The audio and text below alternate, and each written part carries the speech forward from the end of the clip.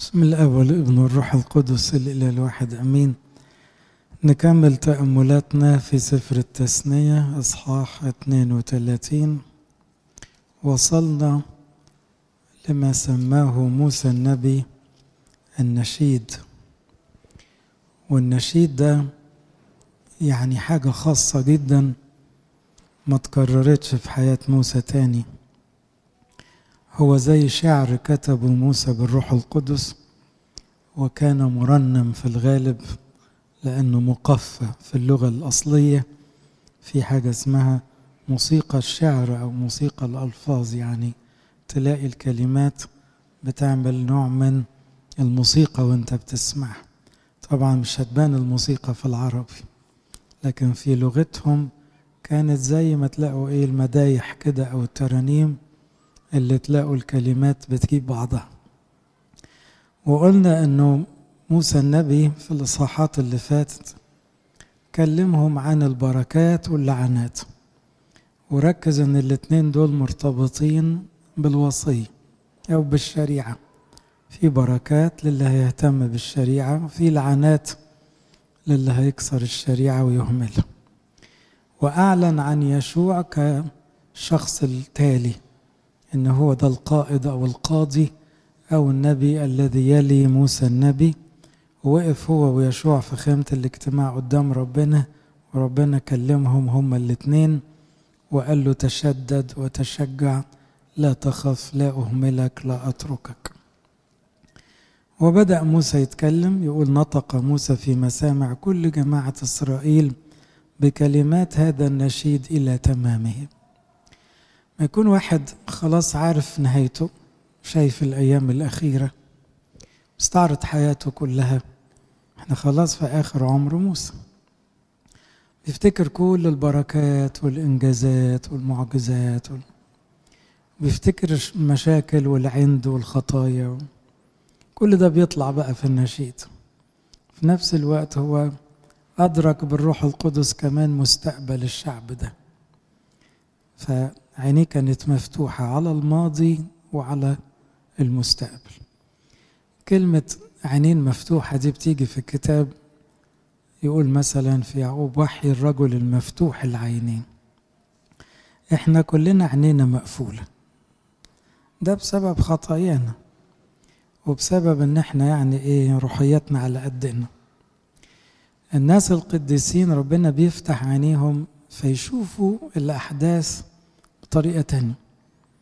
يعني ربنا يفتح عينيك تبص على كل حياتك فتشوف ازاي كان ربنا شايلك ونجاك من حاجات كتير قوي وأنقذك وسطر عليك. أو تشوف كمية الحروب اللي انت عديت عليها وانت مش دريان، كمية الشياطين اللي كانوا هيضيعوك وربنا أنقذك من إيديهم. يمكن انت مش شايف، انت عينيك مقفولة. كمان ممكن ربنا يفتح عينيك فتشوف المستقبل، وإن كان ده مش ضروري يعني، لكن البعض بيبقى ربنا بيفتح عينيه فبيشوف حاجات هتحصل، وكل ده ممكن يكون مرتبط بنقاوة القلب. يقول طوبى لأنقياء القلب لأنهم يعاينون الله. فكأن لما القلب يتنقى العين تتفتح، ولما العين تتفتح مش مقصود بيها العين دي، مقصود بيها البصيرة، يعني ان يبقى حاجة كده الواحد بيشوف كأنه ما كانش شايف قبل كده. يمكن عشان كده الكنيسة بتدعي لنا كلنا كل قداس وكل عشية تقول طوبى لعيونكم لأنها تبصر. طب احنا نشوف ده الإنجيل هيتقري، وكأن الإنجيل لما بيتقري في غشاوة، في قشر كده بينزل من عينينا، ممكن نشوف أسرار ما وراء المعاني، ونشوف كمان أسرار في حياتنا كنا شايفينها. كل واحد بيتهيأله ان الدنيا طلعت ونزلت بيه وعادي، لا هو مش عادي، هو ربنا كان معاك وانت ما كنتش واخد بالك بس. بيقول بقى موسى انصتي ايتها السماوات فأتكلم ولتسمع الأرض أقوال فمي. كأنه بقى بيجمع الناس وبيقول لهم اشهدي يا سما، اشهدي يا أرض، أنا هقول آخر كلام. يعني موسى بيختم حياته كده.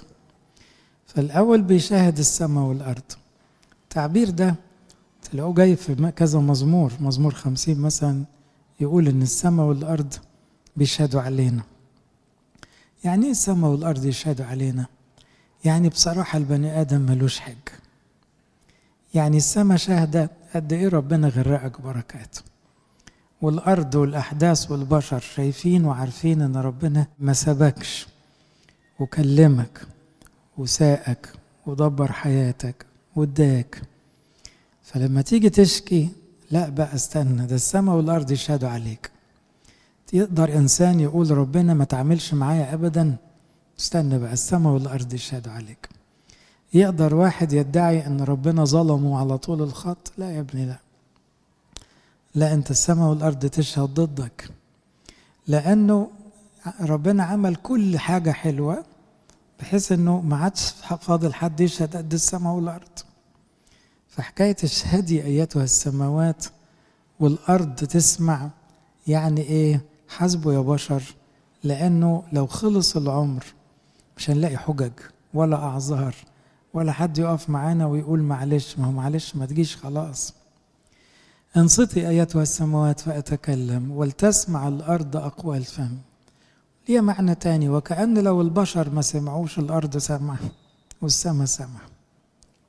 عشان كده المسيح خد من نفس المعنى ده وقال ايه؟ السماء والأرض تزولان ولكن كلمة من كلامي لا تزول. يعني ايه؟ السماء سمعت والأرض سمعت، والسماء والأرض تزول لكن كلام ربنا أو حق ربنا لا يزول. يهطل كالمطر تعليمي، ده موسى بيقول بروح النبوة، ويقطر كالندى كلامي. طبعا انتوا عارفين انه عادة في الشعر أو الأناشيد بيبقى فيه أدب بمعنى إيه؟ لغة أدبية، تشبيهات واستعارات ومش كده. فهنا بيشبه كلام ربنا أنه زي المطر، وحد يقدر يخبي المطر؟ مطر يوم ما بينزل ما بيستخباش. فيقول يهطل كالمطر تعليمي، ده تشبيه جميل أن كلام ربنا زي المطر، والأرض تحب المطر، النفوس زي الأرض، زي مثل الزارع. إذن أي أرض بتبقى شرقانة وعطسانة عاوزة مطر. كل نفس بشرية محتاجة كلام ربنا. ساعات الناس تكابر وتهمل الإنجيل بالشهور والسنين، هو ده مش معناه أنها مش محتاج، هي محتاجة، لكن في ناس مش عاوزة المطر. كلام ربنا زي المطر، المطر دايما خير، مطر دايما يطلع الزرع، يفرح وجه الأرض كله. تلاقوا بعد موسم مطر تلاقوا الحصاد وتلاقوا نباتات وتلاقوا خضرة وتلاقوا جمال من غير مطر تلاقي الدنيا بور وقحط. طب ما هو كده الإنسان من غير مطر كلام الله تلاقوه كئيب، وتلاقوه عصبي، وتلاقوه يعني مش عارف يحب حد ولا حد عارف يحبه، تلاقيه بيتخانق مع نفسه. ليه؟ ما انت أرض يابسة. المزمور يقول صارت نفسي لك مثل أرض بلا ماء، يعني عطشانة قوي يا رب، وكما يشتاق الإيل إلى جداول الماء عطشت نفسي إليك يا الله. تشبيه المطر دايما إشارة إلى كلمة ربنا أو روح ربنا. يهطل كالمطر تعليمي ويقطر كالندى كلامي. إيه فرق المطر عن الندى؟ الندى هو حبات المطر المبكر، والندى دايما زي إيه؟ في نسيم كده، في يعني إيه له بهجته الخاصة، يجي مع الفجر غالبا وتلاقي الدنيا مندعة كده، فده منها كلمة الأنداء أو الندى. والندى ده برضو بيدي نوع من اعتدال الجو غالبا. فهنا يقطر، هنا كلمة كلمة، يعني على قد ما المطر ممكن ينزل دش، على قد ممكن ما الكلام تبقى كلمة كلمة. ده مطلوب وده مطلوب. زي واحد يقول أقرأ الإنجيل إزاي، يعني التثنية دي أقرأها إزاي؟ عاوز تقرأها على بعضها في ساعتين 3 أقرأ، عاوز تاخد 5 إصحاحات مطر يلا بس اقرأ كلمة كلمة. عاوز تاخد 5 آيات وتقعد فيهم ساعة، أو ده بقى ندى بقى، اللي هو إيه؟ قاعد كده إيه؟ تاكل بقى وتقلب وتشبع زي الندى كده، برضو له طعمه وله جماله. في قديسين كانت آية واحدة تشغلهم بالأيام، يعني الموضوع مش لازم يبقى كمية آيات، لا، ده ممكن آية واحدة تفضل شعار ليك حياتك كلها. فهنا يقطر كالندى كلامي، يبقى الكلام والتعليم زي الندى والأمطار. كالطل على الكلأ وكالوابل على العشب. نفس التشبيه بس باستخدام ألفاظ أخرى. الوابل اللي هو السيل، المطر لما ينزل يقول لك وابل، لما بقى يعلى قوي. فالقديسين بيدوقوا وابل، ربنا يدوقنا. يعني تلاقي تأملات ملهاش آخر، وتلاقي مشاعر مقدسة مش ملحق عليه. وساعات كالطل، يعني ايه، نقطة نقطة، حلو ده حلو وده حلو وده له وقت وده له وقت. إني باسم الرب أنادي، يعني بداية الكلام ونهايته اسم ربنا، ما هو ده نشيد. فعاوز يقول ايه، أنا بفكركم باسم ربنا، أنا بهتف لربنا، أنا بنادي باسم ربنا عشان تنادوا ورايا. يعني النشيد عبارة عن صلاة. فالأول استدعى الأرض والسماء كأنه بيقول لهم انتباه انتباه، انتبهوا هنكلم ربنا. وربنا غرقنا من كلامه، تعالوا بقى نرد عليه. تلاحظوا ده منهج الكنيسة. الكنيسة تسمع الإنجيل من هنا وتسبح من هنا. كل ما نقرأ جزء من الإنجيل تلاقوا فيه مردات. إيه المردات؟ ألحان تعبر عن فرح الشعب بكلام ربنا. تلاقي مثلا القرايات يخترقها تسابيح، وبعدين مع قراية الإنجيل تلاقي إيه بعديها رد على الإنجيل، مثلا طوباهم قديسوا هذا اليوم، وتلاقي لحن أجيوس. ليه؟ لأنه لما الواحد ينزل عليه مطر النعمة يقوم يرد بالشكر والتسبيح والفرح، ينادي باسم ربنا، يقول له أشكرك على الكلام ده، على الوعود دي، أو ساعدني يا رب أعمل الحاجات دي، قويني عشان تعليمك يدخل قلبي. فبيقول إني باسم الرب أنادي، وكأن موسى بيقول أنا مش بكلمكم باسمي، أنا عشت حياتي كلها بشاور عليه، بتكلم نيابة عنه. يعني موسى بيؤكد لآخر لحظة أنا ولا حاجة، أنا باسم الرب أنادي. أعطوا عظمة لإلهنا، يعني بداية الكلام تعالوا نمجد ربنا. زي عارفين لما المسيح علمنا أبانا الذي قال أول حاجة تعملوها إيه؟ ليتقدس اسمك. يعني يلا نمجد اسم ربنا، نعظمه نقدسه، نقول له أنت قدوس. وكأنه شكر ربنا يجوز دائما. تلاحظوا أبانا الذي أولها ليتقدس اسمك اللي هي تمجيد، وفي الآخر لأن لك الملك والقوة والمجد تمجيد برضه. إني باسم الرب أنادي أعطوا عظمة لإلهنا. هل إحنا هنضيف عظمة؟ حاشا. أعطوا عظمة يعني قولوا له لك المجد والبركة والكرامة والعظمة. لأنه كلمة تعظيم ربنا أو تبارك ربنا أو تمجد ربنا مش معناه أنك هتضيف حاجة على ربنا، حاشا. أنك ترجع المجد لله، تنسب البركة لله، تنسب العظمة ليه. وده إعلان عن إيمانك، لأن في الوقت ده كانوا بينسبوا العظمة للحجارة والأوثان أو للبشر. لا، لما يحصل حاجة حلوة تقول المجد ليك يا رب، مش لإنسان مهما كان. فهنا أعطوا عظمة لإلهنا، يعني افتكروا كل حاجة تقولوا له أشكرك، مجد ليك. يبقى محدش يسرق عظمة ربنا، لأنه هو له الفضل في خلقتنا وخلاصنا وكل حاجة. هو الصخر الكامل صنيعه. ده موسى بيقول النشيد بتاعه فرحان في آخر حياته، عرف أن أيامه قربت، خلاص ذكر الشريعة في 31 إصحاح، فبيختم بقى السفر بالتسبيح. هو الصخر الكامل صنيعه. هنا بيقول صفتين حلوين قوي في ربنا، انه صخر الدهور، انه ما بيتهزش ابدا، ان ربنا ما بيتغيرش ابدا، هو امس واليوم والى الابد. نفس الصفات الالهيه، حب الخير اكره الشر، طيب قوي وعادل قوي. فهو صخر، وصخر تديك احساس بالامان. عشان كده داود كان يستخدمها كتير. تلاقوا مزامير كتير تقول انت صخرتي، أنت مجني، أنت ترسي، أنت ملجئي. الكلمات دي كلها بتفيد نفس المعنى. اللي واقف على صخر ما بيتخافش، وصخر يعني بحر يخبط زي ما يخبط، ما فيش خوف. يعني الصخر ما بيتهزش. وإن كانت في اللغة القديمة كمان صخر أحيانا تتفهم بمعنى المصدر أو الأول، يعني أنت أول كل شيء وآخر. أنت مصدر الوجود كله. الكامل صنيعه، يعني ما فيش حاجة رب بتعملها إلا وبتطلع 10/10. ساعات احنا يتهيأ لنا ان شغل ربنا ناقص، يا رب مش كنت تكملها؟ يعني في حاجات كده نحسها طب ما كنت يعني عملتها على آخرها. ده يتهيأ لك، هي هتكمل في وقتها، لأن ربنا شغله كامل، إلهنا كامل في كل أحكامه. لكن موضوع الوقت ده له حكمة عند ربنا غير عند البشر. فالكامل صنيعه صفة إلهية جميلة، أن ربنا ما يعملش حاجة ناقصة أبدا.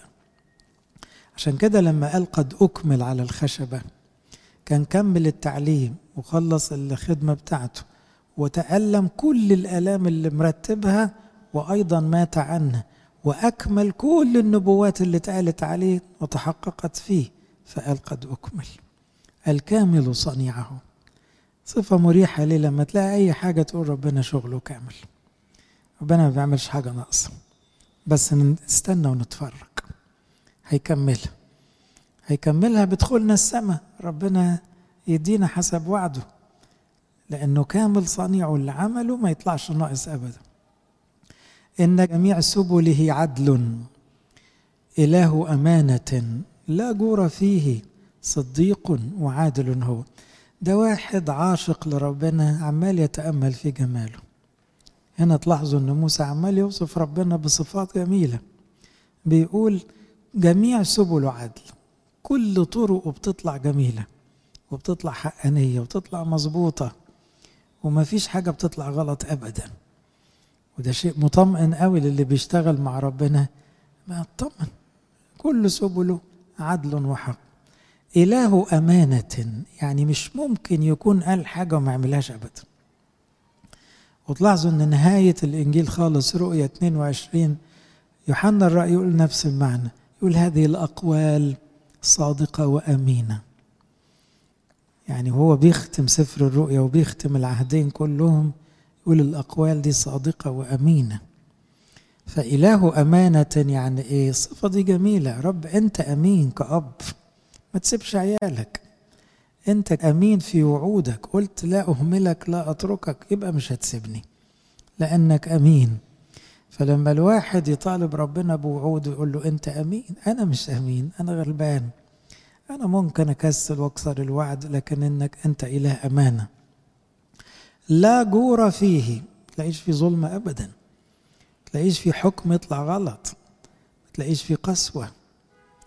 البشر ممكن يضحك عليهم، ممكن يطلع حكم ظالم، ممكن أنت تتعب، ممكن أنت تغلط كمان ويبقى جواك غلط، لكن ربنا لا. وبالتالي أحكام السماء، أحكام الأبدية في الآخر لا جور فيه. هلاك الأشرار في كل العدل والحق، وثواب الأبرار في كل العدل والحق.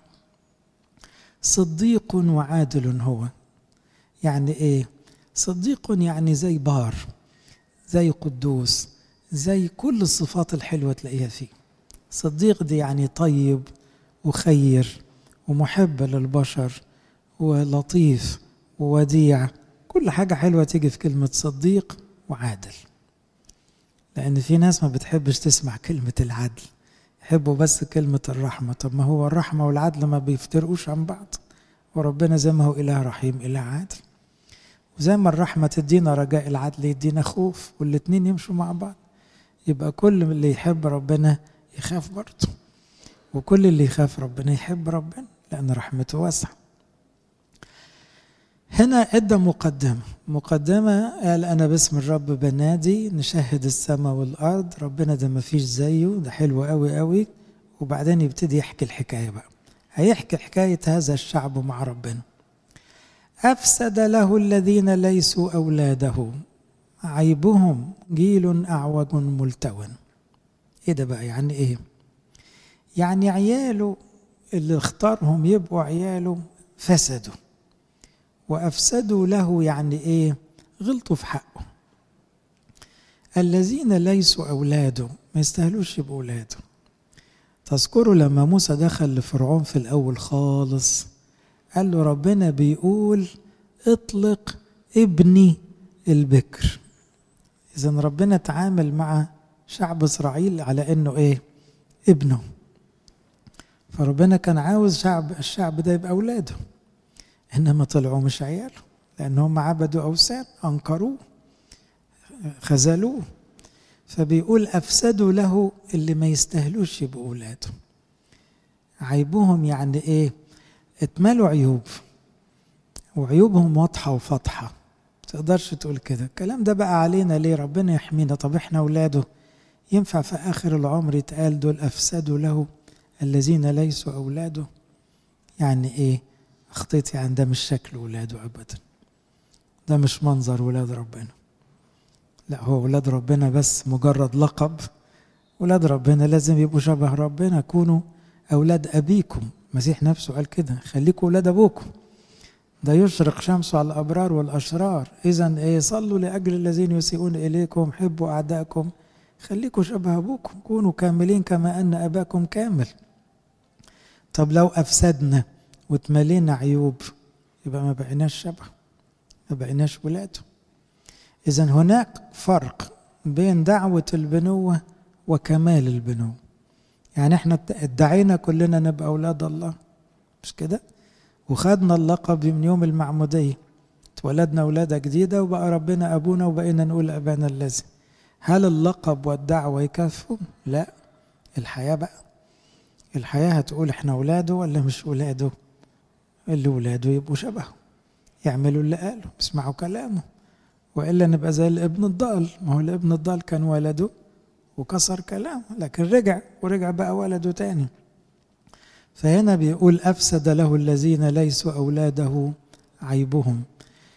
جيل معوج ملتوي، ده التعبير اللي استخدمه بالظبط، لأن موسى كان حافظ الكلام. بولس أخطيت، بولس كيهودي كانوا يحفظوا النشيد ده ضروري، كل اليهود.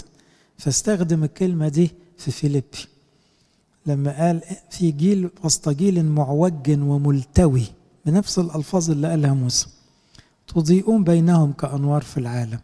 يعني بينما الجيل معوج وملوي، ملوي يعني لف ودوران، يعني ما فيش خط مستقيم، يعني الكذب بقى عادي والرياء عادي والغش عادي، التواء، معوجة الدنيا. بصوا حواليكوا كده تلاقيها معوجة، بقت الناس بتكذب أكتر ما تقول الحق، بقى الجسد شاغل الناس أكتر من الروح، بقت الفلوس أهم من ربنا، بقت ملذات الدنيا أهم من الحياة الأبدية، بقى الشاطر اللي ياخد يعني شهرة بطالة في الدنيا مش اللي يتقي ربنا. الحكاية اتعوجت، بقت في ناس بتتباهى بالخطايا، حاجة غريبة جدا. بعد لما يغلط يتكسف، لكن من كتر ما الجيل معوج تلاقوا العكس، ان في ناس بتتباهى بالخلاعة وتتباهى بالأذى وتتباهى بالأذية. طب ده حاجة معوجة أوي. فهنا موسى بيقول جيل معوج ملتو، الرب تكافئون بهذا يا شعبا غبيا غير حكيم. ده سؤال استنكاري. هل الرب ألف دي عليها همزة، يعني إيه؟ وهل الرب تكافئونه بهذا؟ يعني بعد ما ربنا عمل معاكم ده كله، ده جزاته؟ نرد على ربنا على كرمه وعلى ستره وعلى عطاياه وعلى وصاياه وعلى رعايته، وبعدين نتعوج ونتباهى بالشر ونفسد الدنيا ونتملي عيوب؟ هل الرب تكافئونه بهذا يا شعبا غبيا؟ ده بيكلم شعبه، موسى بيكلم اليهود. غير حكيم، لأنه هو عارف ان الشعب ده فسد كتير قوي ولسه بعدها يفسد تاني، هو شايف الأيام. فمستغرب يقول لهم يعني لو ما كنتوش شفتوا ربنا وجماله وعزه كنا نعذركم، لكن ده انتوا شفتوا. وهل ربنا نكافئه كده؟ الكلام ده لينا كلنا صدقوني. لما الواحد فينا بيكسر وصية برضو تعمل كده في ربنا بعد كل اللي عمله معاك، يبقى مدينا ستر وبركات ما نستاهلهاش، وبعدين نركن كلامه على جنبه ونغلط فيه ونغلط في ولاده وبقلب جامد كمان. ده يبقى غباء، يبقى قلة عقل. يا شعبا غبيا غير حكيم، يعني كأنه بيتكلم لغة فيها عتاب حب. يعني مكافأة الله، تعبير غريب قوي، واحنا هنكافئ ربنا، ربنا مش محتاج حاجة، لكن يعني ترد على ربنا تقول لي ايه؟ مش ترد بالشكر والتسبيح والاستقامة والخدمة، تسمع كلامه، ده أقل حاجة قصاد كل اللي عمله. فبيقول هل الرب تكافئون بهذا يا شعبا غبيا غير حكيم؟ أليس هو أباك ومقتنيك؟ هو عملك وأنشأك. يعني مش هو اللي عملك على ايديه؟ مش هو اللي ابتداك؟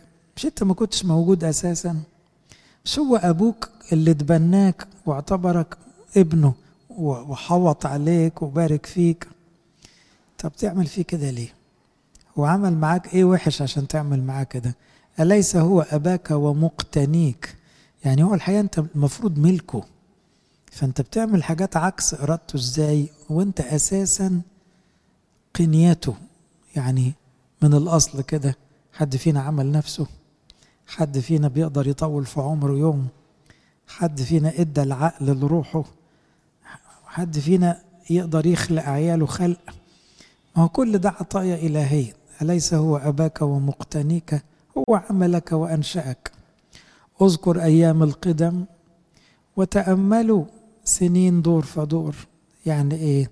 لو رجعت بالأيام كده، أنت كنت امبارح مش موجود أساس، كان ممكن ما تبقاش موجود، واللي قبلك والجيل اللي قبلك وكل الأجيال دور فدور، يعني جيل فجيل. يعني لما تتأمل كل الأجيال تقول يا رب أنت طيب بجد، وأنت ليك المجد وحدك، لأن كل البشر مهما كانوا طالعين فيها بس وشايفين روحهم، بس هم ما عملوش حاجة. ده هو كبرهم وأحسن ما فيهم لو سمعوا كلامك. إن عملنا كل البر قولوا إنما نحن إيه؟ عبيد بطالون، ما عملنا إلا ما كان يجب علينا أن نعمله. فبيقول أليس هو أباك ومقتنيك؟ هو عملك وأنشأك. أذكر أيام القدم وتأملوا سنين دور فدور. إذن في وصية إلهية اسمها تأملوا، وعلى فكرة المسيح قالها في الموعظة على الجبل، قال تأملوا، استخدم نفس الكلمة. تأملوا يعني إيه التأمل؟ وصية يعني تقعد كده تفكر أنت وصلت في العمر لقد إيه. ينفع تقعد ساعتين مرة كده تتأمل حياتك كلها؟ كم مرة كنت ممكن تموت، وكم مصيبة عدت عليها وطلعت منها، وكم خطية وحشة ربنا شالها وسطر عليك، وكم إنجاز في حياتك من غيره ما كانش ممكن يحصل. طب مش ده تأمل؟ التأمل ده يغني الإنسان روحيا.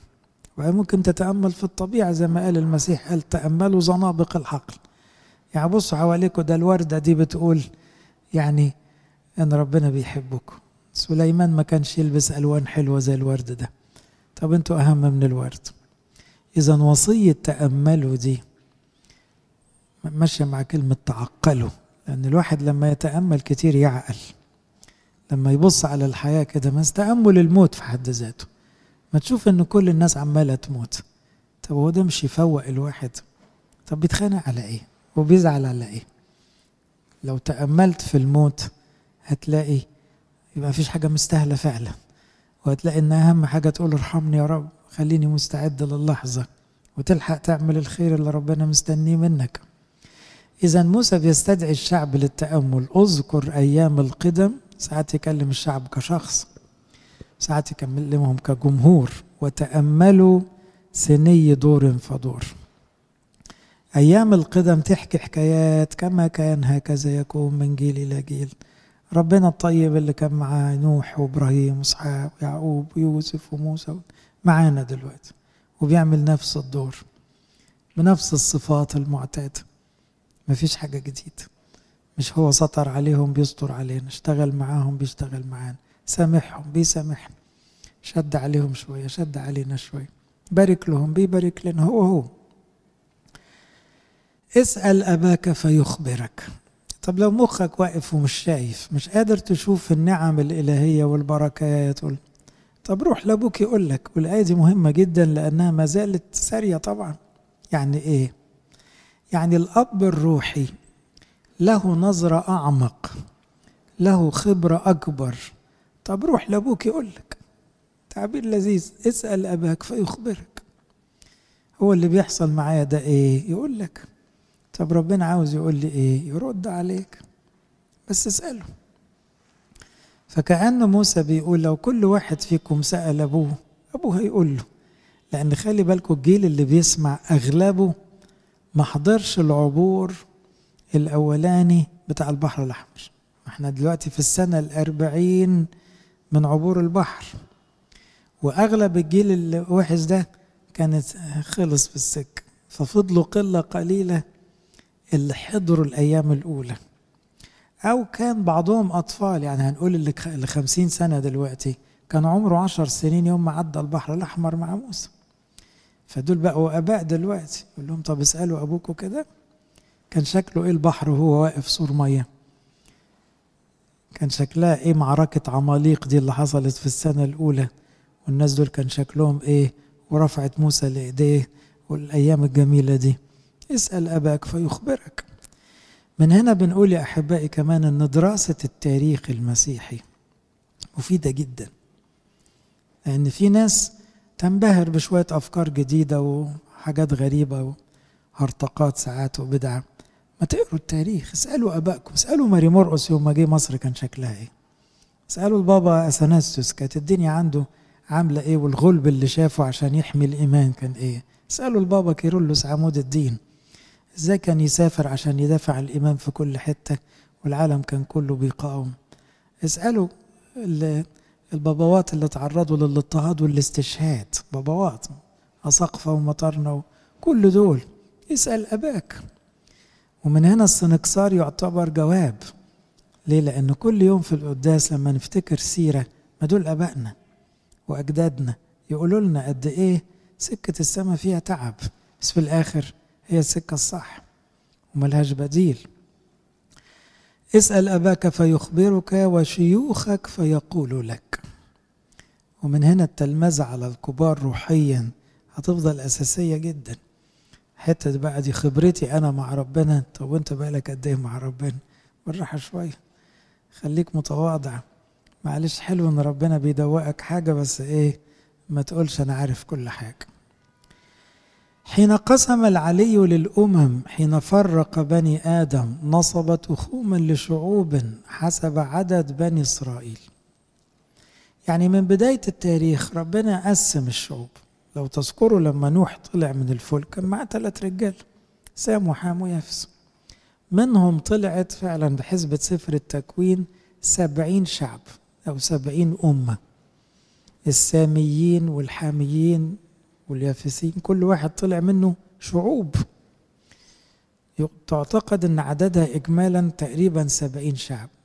طب دول كلهم طلعوا ايه بعد الطوفان، بعد ما العالم خلص.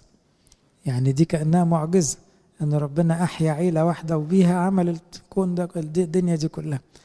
ثم فرق بني آدم. لو تذكروا مثلا حادثة ألسنة بابل، لكن كمان يعني وزع الشعوب على الأرض. نصب تخوما لشعوب حسب عدد بني إسرائيل، لأن نفس الرقم ده هتلاحظوا أنه شعب إسرائيل لما دخل مصر ولاد يعقوب كانوا 70 واحد. يعني كأن التاريخ كرر رقم 70 ده بعد أجيال طويلة قوي، أن شعب ربنا بدأ ب70 واحد، دلوقتي هم 600 ألف عيلة على الأقل. فطبعا من 70 ل 600 ألف عيلة ده يعني بركة كبيرة قوي. إن قسم الرب هو شعبه، يعني دونا عن كل الشعوب دي. ده موسى بيكلم الناس، اختار شعبه وقال دول شعبي. لا تنطبق علينا دلوقتي، عشان كده احنا نحب في الألحان نقول له احنا ايه؟ شعبك، شعبك وكنيستك يطلبون إليك وبك. نحب كلمة شعبك دي، شعبك وغنم رعيتك. فبيقول قسم ربنا قال نصيب إسرائيل دونا عن الشعوب دي كلها. يعقوب حبل نصيبه. أصل لما كانوا يقسموا الأراضي كانوا يقسموها بالحبل، حبل المساحة ده. فكأن ربنا قال أنا عاوز الحتة دي. طب دي صغيرة، دي عيلة يعقوب كلها 70 نفر، ما في ألفات، في شعوب أكبر كتير. في وقت ده، وقت ما كان يعقوب 70 نفر، كان في شعوب كتيرة أضخم منه وأكبر منه. إنما قال أنا عاوز دول إكراما لجدهم إبراهيم وإسحاق، دول شعبي. وجده في أرض قفر. يعني لما اختار هذا الشعب البداية كانت إيه؟ كانت قفر. أبونا إبراهيم لما طلع في صحراء، ما كانتش في عز ولا حاجة. وفي خلاء مستوحش خربة. خرب يعني إيه؟ يعني قعد في خلاء يعني حتة خلوية كده مستوحشة. يعني الخيمة اللي عاشت فيها أمنا سارة وأبونا إبراهيم 50-60 سنة دي عيشة قاسية أوي. طب ده انتوا ربنا اداكوا كتير، لا فضلوا عايشين في الخيمة في هذه الخرابة. يعني ليه؟ لأنهم كانوا ينتظرون المدينة التي صنعها وبريها هو الله، عينيهم على السماء. قبلوا العيشة الخربانة دي. بس في العيشة دي في الخيمة دي دخل المسيح، ضيفوا المسيح عندهم، وعلى باب الخيمة وقف المسيح يحكي معاه ويفرجوا على نجوم السماء ويوعدوا برمل البحر. لكن البداية كانت بسيطة. فكأنه ربنا بيستعيد الذكريات معانا، بيقول لنا البداية بتاعتكم كانت بسيطة قوي بس كانت صح. كان فيها إيمان، كان فيها اتكال، كان فيها تسليم. كان أبونا إبراهيم وإسحاق وبعديه يعقوب، كل دول كانوا بتوع صلاة رامين عليا. حتى لما عاشوا في خلاء مستوحش خرب أحاط به ولاحظه وصانه كحدقة عينه. يعني الشعب ده تمتع بحصانة وصيانة ورقابة ورعاية، يعني ما يقدرش ينكر. مين يعول الشعب الصعب ده جوه مصر وهم مذلولين من الفراعنة؟ كان ربنا بيعولهم. مين اللي عداهم في البحر وكان ممكن يغرقوا كلهم؟ ربنا. مين اللي عالهم 40 سنة في البرية؟ ربنا. فهنا تعبيرات جميلة قوي. أحاط به، الكلام ده ينطبق علينا، ربنا محوط علينا. ولاحظه، إذن ربنا عينه علينا بيلاحظنا. وصانه كحدقة عينه. دايما يقولوا الحدقة العين دي أكتر جزء من الجسم عليه صيانة. يعني الدموع تصون حدقة العين، الجفون، رموش الجفون، الكرة بتاعت العين. دايما لما يدرسوا في الطب يقولوا حدقة العين دي أكتر جزء في الجسم متحوط مصان، لأنه حساس جدا. عشان كده أقول لك زي حدقة عينه، من كتر ما ده بالذات يعني عليه تركيز قوي وصيانة جديدة. فهنا بيقول صانه كحدقة عينه، زي ما قالها زكريا النبي: من يمسكم يمس حدقة عينه. واخدها من موسى. إذا بيفكر الشعب ده انتوا ربنا حوط عليكم وصانكم زي حدقة عينه. تخيل لما انت تبقى جوه حدقة عين ربنا، قد ايه الاحساس ده حلو. مين يقدر يقرب منك؟ شياطين ايه اللي تشغلك؟ ومشاكل ايه اللي تقلقك؟ مفروض انت في حدقة عينه، ده ربنا نفسه. بعدين يدي تشبيه رائع جدا بقى. التشبيه ده كانوا عارفينه من البرية، احنا ما نفهموش دلوقتي يا بتوع المدن. يقول: كما يحرك النسر عشه وعلى فراخه يرف ويبسط جناحيه ويأخذها ويحملها على مناكبه، هكذا الرب وحده اقتاده وليس معه إله أجنبي. بعض أنواع النسور في البرية، أولا النسر عادة ما تلاقوش على شجرة، تلاقيه على جبل. النسور عالية، مش طيور عادية تبقى طايرة فوق أوي. بعدين النسر يحط عشه في حتة عالية قوي ما يوصلهاش أي حيوانات. لكن النسر الأم تعمل حركة غريبة جدا، يحرك عشه. يحرك عشه عن إيه؟ لما يجيب بيض والبيض يفقس ويبقى فيه نسر صغير كده، النسر عاوز يفضل في العش مش عاوز يطير، والنسر الأم عاوز يطيره. فيعمل إيه؟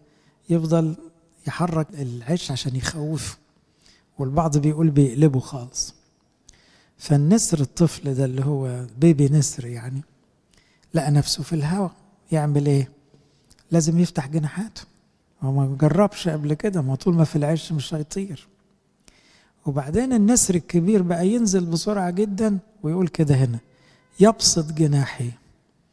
مع النسر ده جناحاته زي السجادة كده. فتلاقي النسور الصغيرة اللي عرفت تطير شاطرة، اللي ما عرفتش تطير هتقع الجناح. وبعدين يشيلهم يرجعهم العش تاني كام يوم، ويقعد يلعبهم تاني، ينطرهم، وينزل ويلملمهم لغاية ما كلهم يطيروا. فربنا بيعمل معانا الحركة الجميلة دي، بيحطنا في عش بس ما يحبناش نبقى فراخ لمؤاخذة، لا عاوزنا نسور، فاحنا هنقعد في العش، عجبنا العيشة مش عاوزين طيران، لا ولاد ربنا لازم يطيروا، يقوم يقلب العيشة، يلخبط لنا الدنيا، يحرك العش، يزعزع الثوابت، يهز الأمور كلها، تلاقي نفسك في الهوا كده. طب ما تطير، ما تطير يعني ما تحرك جناحك يعني ما تصلي. واحد من القديسين قال الجناحين صوم وصلاة. فتبتدي تتعلم الطيران يعني تعيش عيشة النسور، مش عيشة الحشرات والطيور التعبانة، يعني تطير عالي، انت مش بتاع تحط على الأرض، فتبقى دايما انت عالي كده فوق الدنيا كلها. ربنا عاوزنا نعيش عيشة نسور، عشان كده تشبيه النسر جه كتير. مثلا في أشعياء 40 يقول منتظر الرب يجددون قوة، يرفعون أجنحة كالنسور، نفس الكلام، يمشون ولا يتعبون، يجرون ولا يعيون. يعني تلاقيه يجري ما بيعياش ما بينهكش، وتلاقيه بيطير زي النسور، ويجدد كالنسر شبابك. دي جاي في المزمور، يعني داود قال وأشعياء قال وموسى قال، وكلهم قالوا على حكاية النسور دي. وحتى رب المجد يسوع استخدمها لما قال حيثما تكون الجثة هناك تجتمع النسور. يعني هتلاقوا النسور ملمومة حوالين الصليب، أحد معانيها كده. يعني النسور بتاخد قوتها من صليب ربنا يسوع، ده اللي يدي الطيران الروحي، قوة روحية. نراها تاني، يقول صانه كحدقة عينه، كما يحرك النسر عشه، وعلى فراخه يرف يعني محوطها وهي بتقع، ويبسط جناحيه ويأخذها ويحملها على مناكبه. يعني في الآخر ما تخافوش، هنتشال على جناح النسر. ولما ترجعوا الخروج 18 بعد ما عدوا البحر وخدوا نفسهم، قال لهم أنا حملتكم على أجنحة النسور، قال لهم كده في أول سنة عبور. موسى قال لهم ربنا بيقول على فكرة كان شايلنا على أجنحة النسور، وإحنا ما كناش شايفين، ولا فرعون ولا 100 فرعون كان يقدر يوصل لنا، بس كانت الدنيا تخوف. يبسط جناحيه ويأخذها ويحملها على مناكبه، هكذا الرب وحده اقتاده وليس معه إلى أجنبي. تقدر تقول الفضل لأي حد غير ربنا؟ لا، البشر يشاركوا مشاركات بسيطة قوي، لكن بصراحة مفيش إله أجنبي. يعني هو ربنا، مفيش غير ربنا اللي بيعمل كل حاجة حلوة، يبقى هو اللي يستحق مننا التمجيد والتعظيم. أركبه على مرتفعات الأرض، ده بيحكي حكاية هذا الشعب. ليه؟ لأن الشعب ده عشان يعدي من وسط شعوب صعبة ويعدي في صحراء 40 سنة كأنه كان طاير، ما كانش ماشي. يقول لك الصنادل بتاعتهم ما تقطعتش، طب 40 سنة ازاي؟ الهدوم لم تبلى، ما ماتوش من الجوع والعقارب ازاي والكلام ده. كأنه ماشي على سحاب على مرتفعات الأرض، فأكل ثمار الصحراء. الصحراء دي كانت بتأكله ازاي يعني؟ وأرضعه عسلا من حجر، ما هو المن ده كان زي طعام رقاق بالعسل، فتلاقي في البرية عسل، حاجة يعني غريبة. وبعدين زيتا من صوان الصخر، لأنه طلع من الصخر نفسه المية، والمية كانوا ساعات يعملوا بيه حاجات بسيطة كده. والزيت لأنه شجر الزيتون ساعات يطلع في المناطق الحجرية اللي استقروا فيها، يعني في المناطق اللي كانت فيها استقرار أحيانا. معناه يا شعب أنت مش واخد بالك، دوقك عسل وزيت وثمار في جو صعب جدا. وده اللي ربنا بيعمله معانا، يدينا تعزيات في ظروف قاسية، تبقى الناس كلها ممكن متألمة جدا، وولاد ربنا بيدوقوا حاجة مختلفة. ازاي بولس وسيلة يبقوا في السجن ومبسوطين وبيسبحوا؟ مفيش حد في سجن بيعمل كده. ازاي واحد يبقى مريض ويبقى بيشكر ربنا؟ لا، دي عيشة مختلفة، بس ده شغل ربنا مع أولاده. أركبه على مرتفعات الأرض فأكل ثمار الصحراء، وأرضعه عسلا من حجر وزيتا من صوان الصخر، وزبدة بقر ولبن غنم مع شحم خراف وكباش. أولاد باشان هم عدوا في آخر مرحلة على حتة اسمها باشان كانت مشهورة بالغنم والبقر، وكل ده خدوه غنايم، فبقوا يعني أغنياء وهم طول عمرهم غلابة جدا.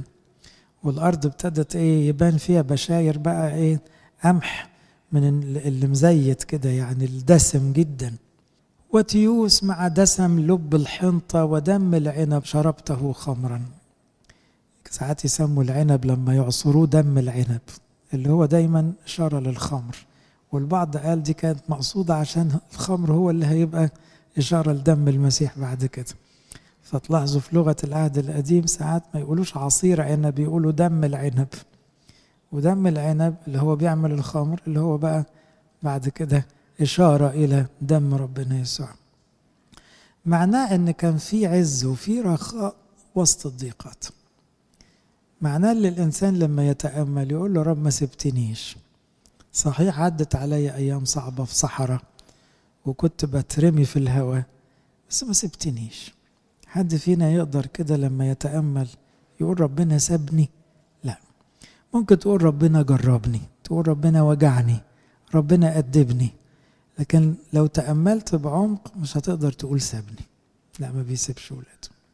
أهملني، ما تقدرش تقول كده. حتى لو كان ده شعورك في مرحلة معينة من التعب، هتيجي بعد شوية تقول لا ما سابنيش. يوسف يقدر يقول انه كان ربنا مش معايا، ده الكتاب بيقول كان الرب مع يوسف وهو في السجن. طب ما هو في سجن معلش، بس مش سايبني، مش سايبني حتى لو جوه السجن. فسمن يشورون. يشورون ده لقب الدلع بتاع إسرائيل. يشورون يعني المحبوب، فإسرائيل ربرب كده وسمن. سمن يعني من كتر البركات والتعزيات سمن. ورفصة، عارفين لما أخذ العجل لما يسمنوه فتلاقيه رفص، تلاقيه مش عارف تعمل عليه كنترول، لأن بقى يعني جسمه ناشف. فبعد ما كل وربرب كده وسمنه بقى بيرفص. ويمكن دي كلمة اللي استخدمها المسيح مع شاول لما قال له صعب عليك أن ترفص مناخسك، منك بقيت يهودي متدين، منك مذاكر وحافظ، انت هترفص ولا هتعور روحك؟ ما ترفص. ساعات الواحد يرفص عارفين معناه هو العجل بيرفص امتى؟ ما يكونش عاوز حد يركبه ولا حد يمشيه، عاوز يقعد ياكل وخلاص. فأول ما يجي حد يمشيه أو يركبه يرفص. طب ربنا عاوز يمشيك أو يقعد عليك، يعني يقودك، هترفص ولا يعني ربنا كمنه اداك بركات تقوم ترفص؟ ولا لما يديك بركات توطي راسك أكتر وتقول له ده أنا يعني مستاهلش ده كله؟ سمن يشورون ورفص. سمنت وغلصت واكتسيت شحما. ده بيكلم الشعب، عاوز يقول لهم انتوا، كلام عليكم انتوا. سمنت وغلصت واكتسيت شحما فرفض الإله الذي عمله. ما بقاكش عجبك ربنا اللي عملك. ما هو كل ما يلاقوا الدنيا ماشية معاهم يعبدوا أوثان. وغبي عن صخرة خلاصي. غبي هنا فعل، يعني اختار الغباء. اختار الغباء يعني فكر بطريقة غبية، انه انكر ربنا الحقيقي وعبد أوثان. فبيقول بسبب انه سمن واتملى شحم وارتاح في دنيته. لما كان متعذب كان مؤدب، انما لما ارتاح ابتدى يرفص.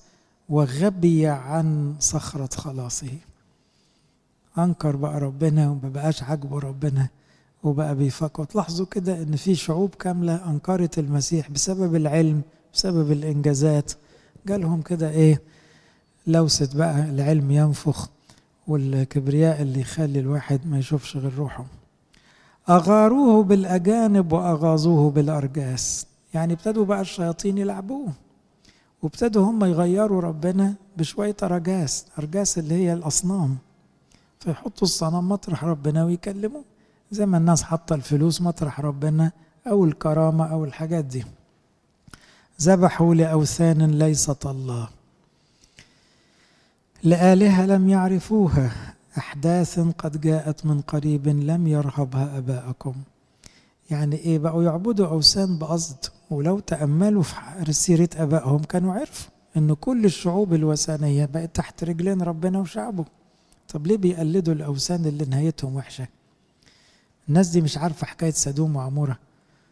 مش شايفين هلاك الأموريين؟ مش حضروا كل الشعوب الوثنية ونهايتها؟ الواحد يستغرب، الناس بتشوف الأشرار بيوصلوا لإيه وبيعملوا زيهم. طب دي نهايتهم وحش وواضح، تمشوا وراهم برضو؟ يعني واضح ان سكة الشر قد كده مؤذية في الأرض وفي السماء. لكن الغباء كده، ان الواحد يختار بغباء الغلط المؤذي حتى لو شايف الأذية. عشان كده يقول عنهم بولس في رومية 1: إذ لم قلبهم الغبي. يعني ايه ده؟ ايه الضلمة دي كلها؟ ايه الغباء الزيادة دي؟ الحكاية واضحة زي الشمس. ما يختاروا ربنا ويتوبوا. الصخر الذي ولدك تركته، ده ملخص الكلام. الصخر الذي ولدك تركته اللي هو ربنا، المصدر الأصلي ليك، اللي خلقك واقتناك وولدك في النعمة بالنسبة لنا احنا بالمعمودية. ونسيت الله الذي أبدأك. يبقى ربنا اللي عملك وابتداك نسيته وأهملته واخترت لنفسك حاجة وحشة. ربنا يدينا حكمة ان الواحد دايما يتأمل ويراجع حياته ويعطي المجد لله ويعتذر لربنا. لإلهنا كل مجد وكرم. ناخد الآية بتاعت 7 تثنية 32:7: اسأل أباك فيخبرك وشيوخك فيقولوا لك. قولوا معايا: اسأل أباك فيخبرك وشيوخك فيقولوا لك. اسأل أباك فيخبرك وشيوخك فيقولوا لك. اللهم اجعلنا مستحقين نقول بالشكر: أبانا الذي في السماوات، يأتي ملكوتك، لتكن مشيئتك كما في السماء. خبزنا كفافنا أعطينا اليوم، واغفر لنا ذنوبنا كما نغفر نحن أيضا. لا تدخلنا في تجربة، لكن نجينا من الشرير، بالمسيح يسوع ربنا. لك الملك والقوة، محبة الله الآب، نعمة ابن الوحيد ربنا وإلهنا مخلصنا يسوع المسيح، شركة موهبة وعطية الروح القدس تكون مع جميعكم. امضوا بسلام. سلام الرب يكون معكم.